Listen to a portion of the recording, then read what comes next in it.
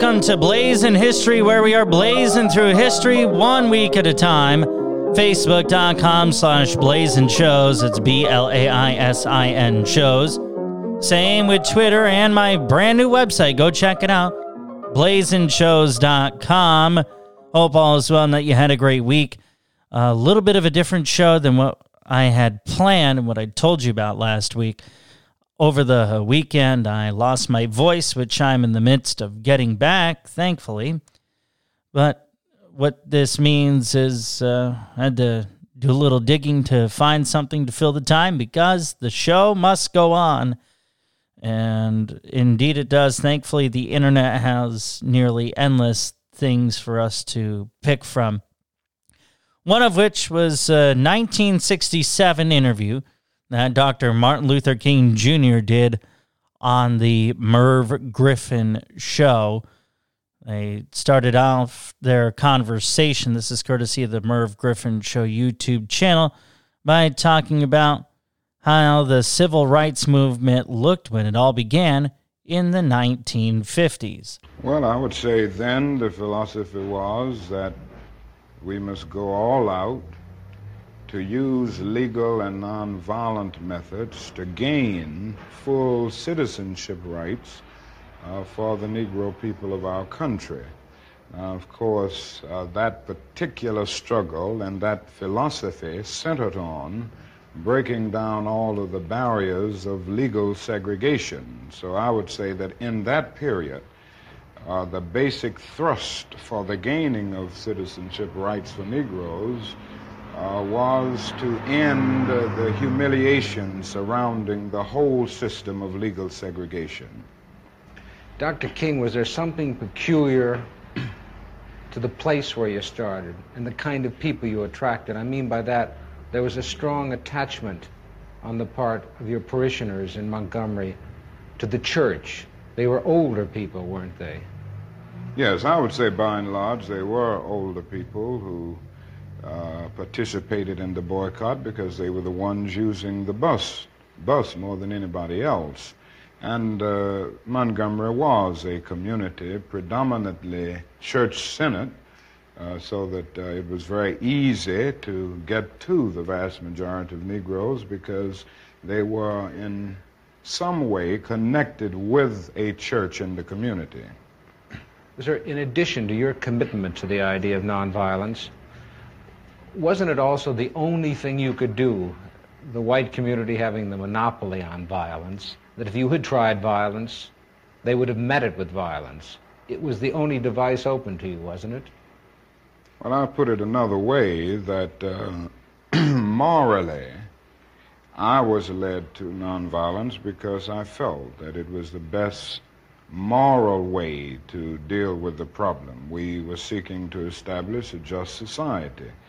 And it was my feeling then, and it is my feeling now, that violence is certainly much more socially destructive, and it creates many more social problems than it solves. So I was led to nonviolence for deep moral reasons. Now, there is no doubt about the fact that in our struggle in Montgomery and all over the United States for that matter, nonviolence is also practically sound.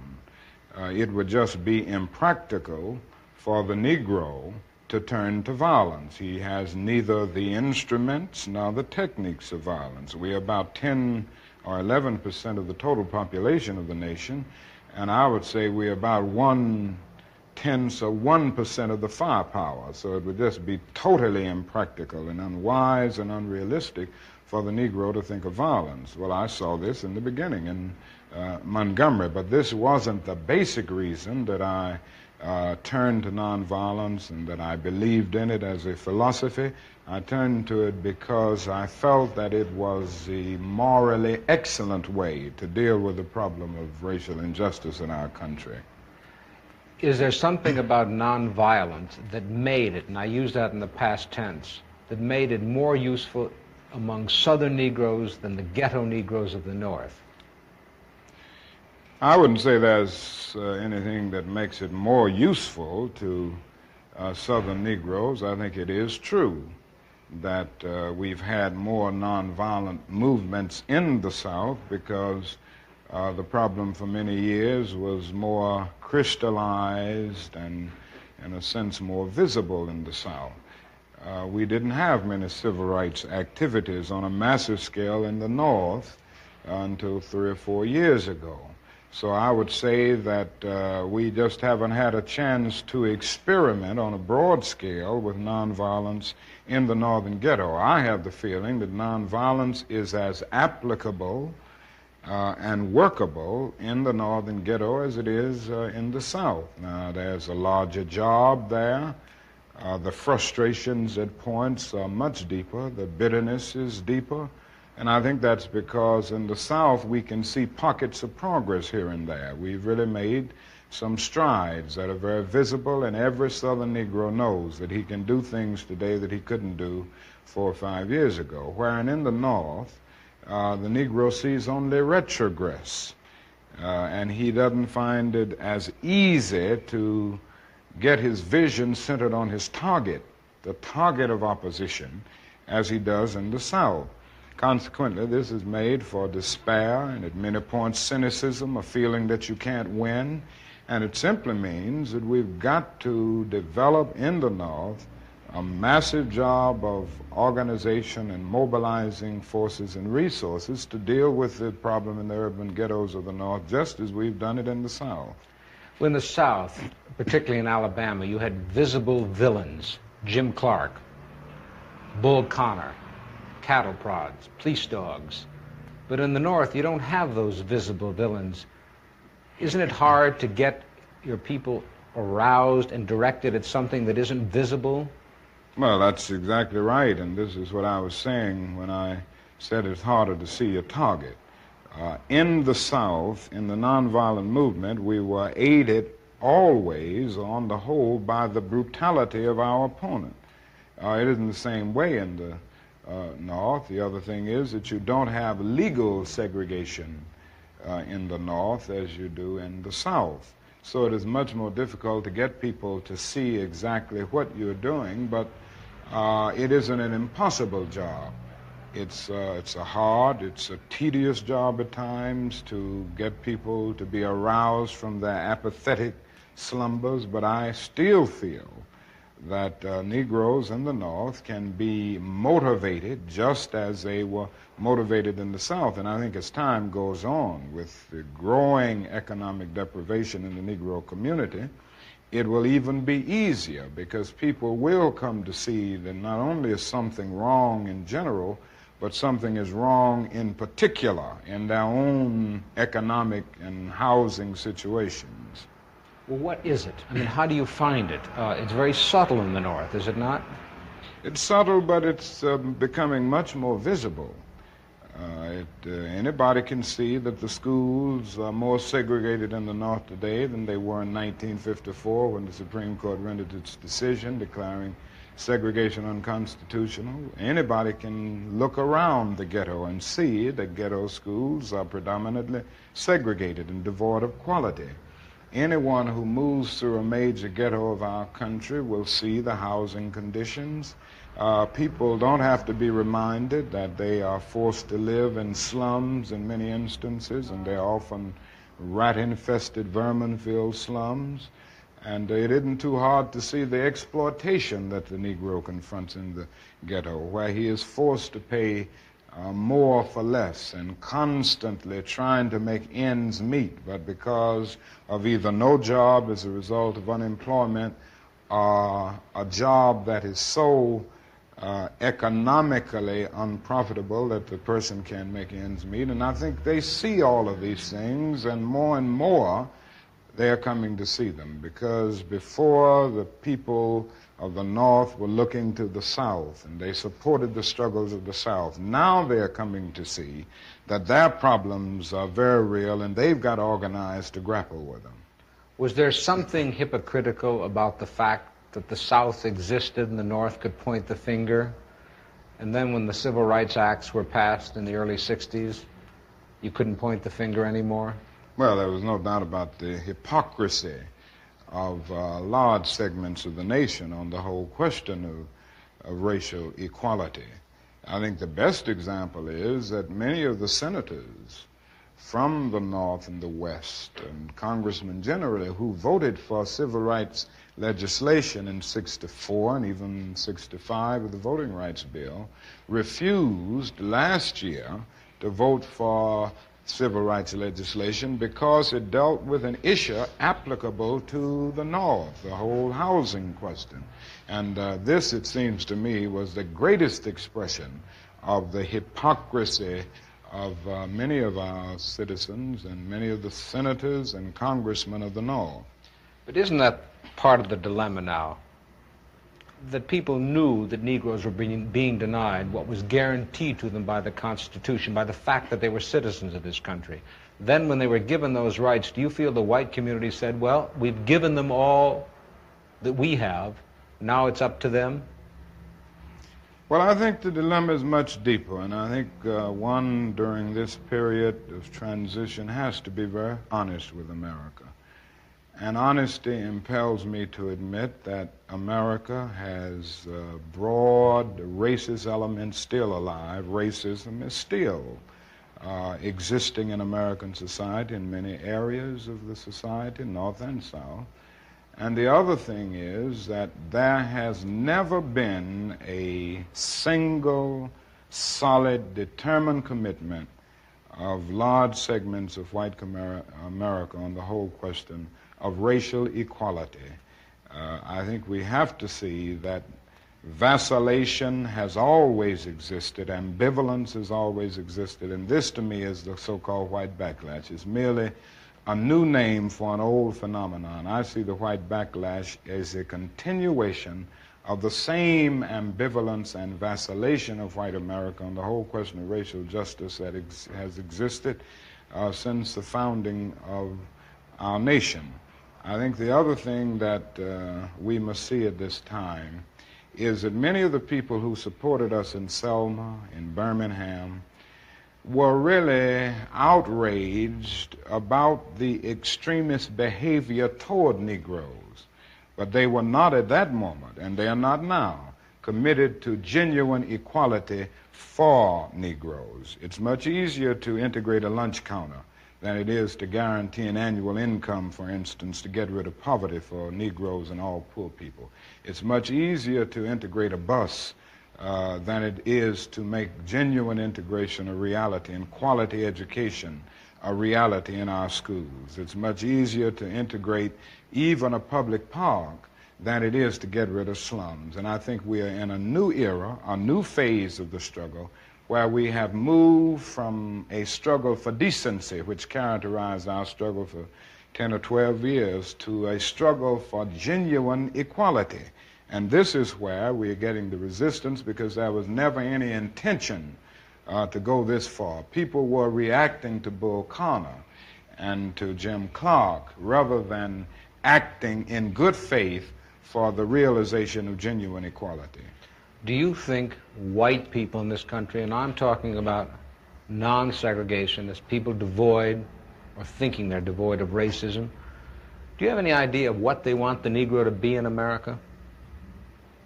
Well, it depends on the level that we are talking here, because I think you have to make a distinction between the people who are genuinely and absolutely committed in the white community on the question of racial equality. And I must confess that I think they're in a very small minority. I think the vast majority of white Americans will go but so far. It's a kind of installment plan for equality, and they are always looking for an excuse to go but so far. Why are they looking for the excuse? What is it about the Negro? I mean, every other group that came as an immigrant somehow, not easily, but somehow got around it. Is it just the fact that Negroes are black? That's a part of it, and that grows out of something else.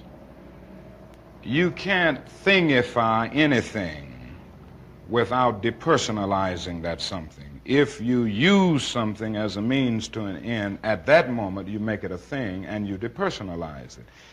The fact is that the Negro was a slave in this country for 244 years. That was a willful thing that was done. The Negro was brought here in chains, treated in very inhuman fashion, and this led to the thingification of the Negro.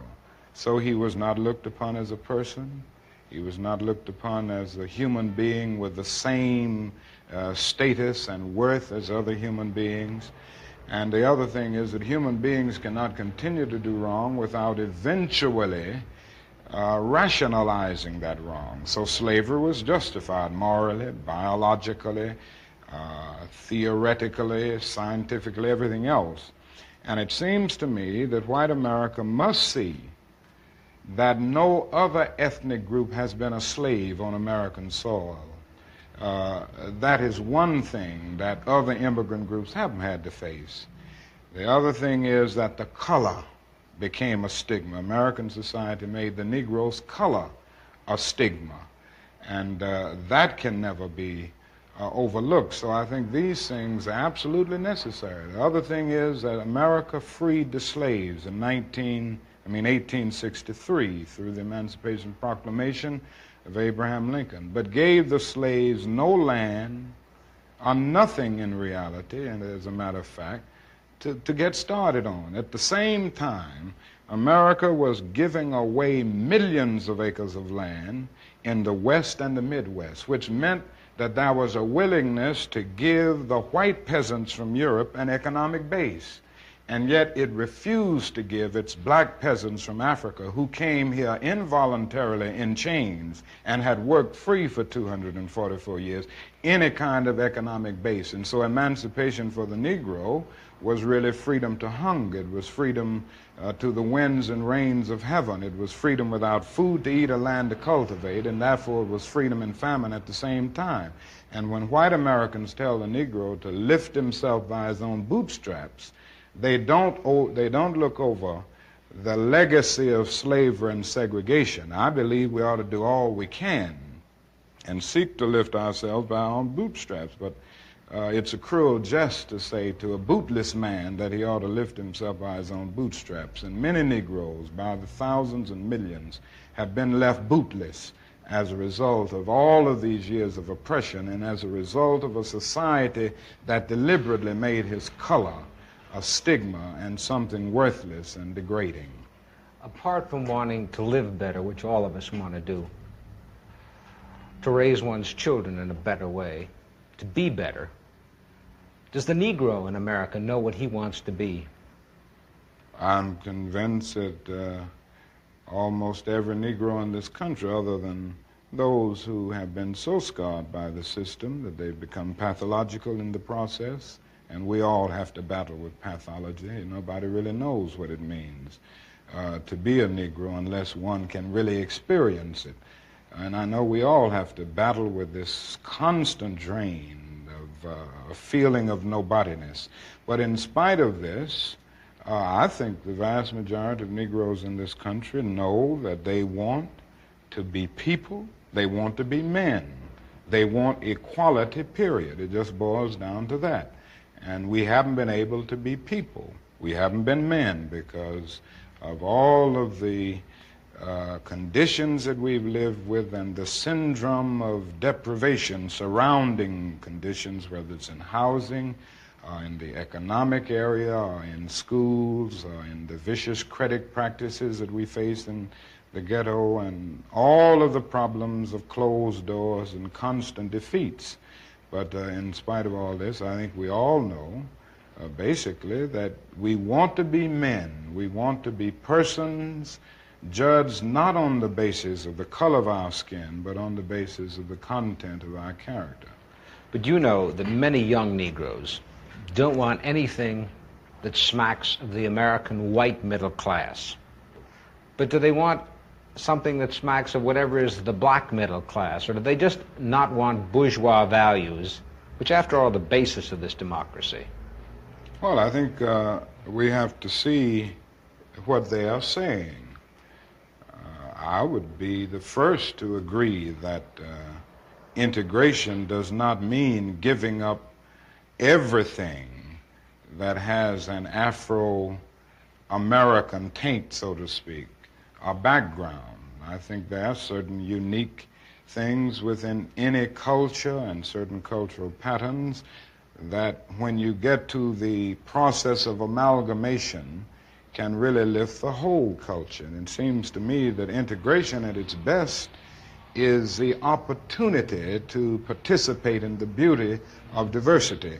I think the other thing that we've got to see is that these young people are saying that there must be a revolution of values in our country. As Jimmy Baldwin said on one occasion, what advantage is there in being integrated into a burning house? And I feel that there is a need for a revolution of values in America, because some of the values that presently exist are certainly out of line with the values and the idealistic structure that brought our nation into being. Unfortunately, we haven't been true to these ideals, and many of the values of so-called white middle-class society are values that need to be reviewed and re-evaluated, and in a real sense, they need to be changed. So I think the young people in the Negro community who are raising these questions are raising some very profound questions about our total society. In other words, they are saying that there must be a restructuring of the architecture of our society where values are concerned. And with this, I would agree with. So in the quest for integration, I think we can offer our whole nation something, because there are three evils in our nation. It's not only racism, but economic exploitation of poverty would be one, and then militarism. And I think in a sense, and in a very real sense, these three are tied inextricably together, and we aren't going to get rid of one without getting rid of the other. When you stood on the Lincoln Memorial that day in August, '63, and you said, "I had a dream," did that dream envision that you could see a war in Asia preventing the federal government doing for the Negroes, preventing the society doing for the Negroes that which you think had to be done? No, I didn't envision that then. I must confess that that period was a great period of hope for me. And I'm sure for many others all across the nation, many of the Negroes who had about lost hope, saw a solid decade of progress in the South. And in 1954, which was, 64, 1963, 9 years after the Supreme Court's decision to be in the March on Washington, meant a great deal. It was a high moment, a great watershed moment. But I must confess that that dream that I had that day has at many points turned into a nightmare. Now, I'm not one to lose hope. I keep on hoping. I still have faith in the future. But I've had to analyze many things over the last few years, and I would say over the last few months. I've gone through a lot of soul-searching and agonizing moments, and I've come to see that we have many more difficult days ahead, and some of the old optimism was a little superficial, and now it must be tempered with a solid realism. And I think the realistic fact is that we still have a long, long way to go, and that we are involved in a war on Asian soil, which, if not checked and stopped, can poison the very soul of our nation. Dr. King, even if there had not been a war in Asia, would you still not have had this nightmare insofar as the Negro movement for equality then touched on two things that the white community holds sacred: their children and their property? Oh, I have no doubt that we would have encountered great difficulties, great problems of resistance if the war had not been in existence. So that I'm not going to say that all of our problems will be solved if the war in Vietnam is ended. But I do say that the war makes it infinitely more difficult to deal with these problems. When a nation becomes obsessed with the guns of war, it loses its social perspective, and programs of social uplift suffer. This is just a fact of history, so that we do face many more difficulties as a result of the war. It's much more difficult to really arouse a conscience during a time of war. I noticed the other day, some weeks ago, a Negro was shot down in Chicago, and it was a clear case of police brutality. That was on page 30 of the paper, but on page 1 at the top was 780 Viet Cong killed. That is something about a war like this that makes people insensitive. It dulls the conscience.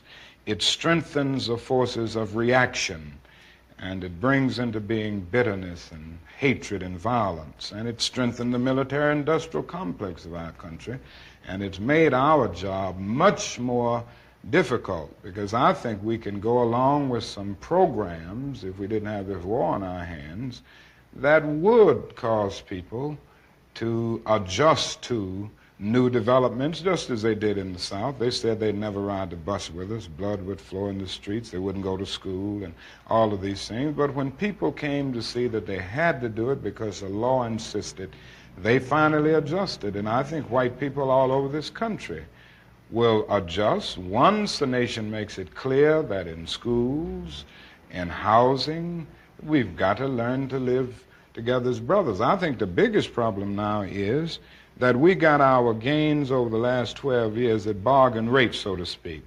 It didn't cost the nation anything. In fact, it helped the economic side of the nation to integrate lunch counters and public accommodations.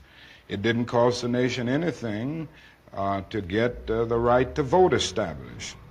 And now we are confronting issues that cannot be solved without costing the nation billions of dollars. Now, I think this is where we're getting our greatest resistance. They may put it on many other things, but we can't get rid of slums and poverty without it costing the nation something. Merv Griffin and Dr. Martin Luther King Jr. in conversation from the Merv Griffin Show in 1967. Coming up on the show next week, we're going to talk about the history of presidents, and you can find out what happened this week in history by going to Encyclopedia Britannica. That's all ahead next week here on Blazing History. That's all the time we have. Thanks for listening to Blazing History, blazing through history 1 week at a time. What do you think? Let me know at facebook.com/Blazin Shows. That's BLAISIN Shows. On Twitter at Blazin Shows. Or email me, blazinshows@gmail.com. You can subscribe to the show wherever you listen to podcasts or on my website, blazinshows.com. To quote the late Franklin D. Roosevelt, the only thing we have to fear is fear itself. Take care of yourself, and we'll talk again next week. On Blazing History, I'm Blaze Bryant.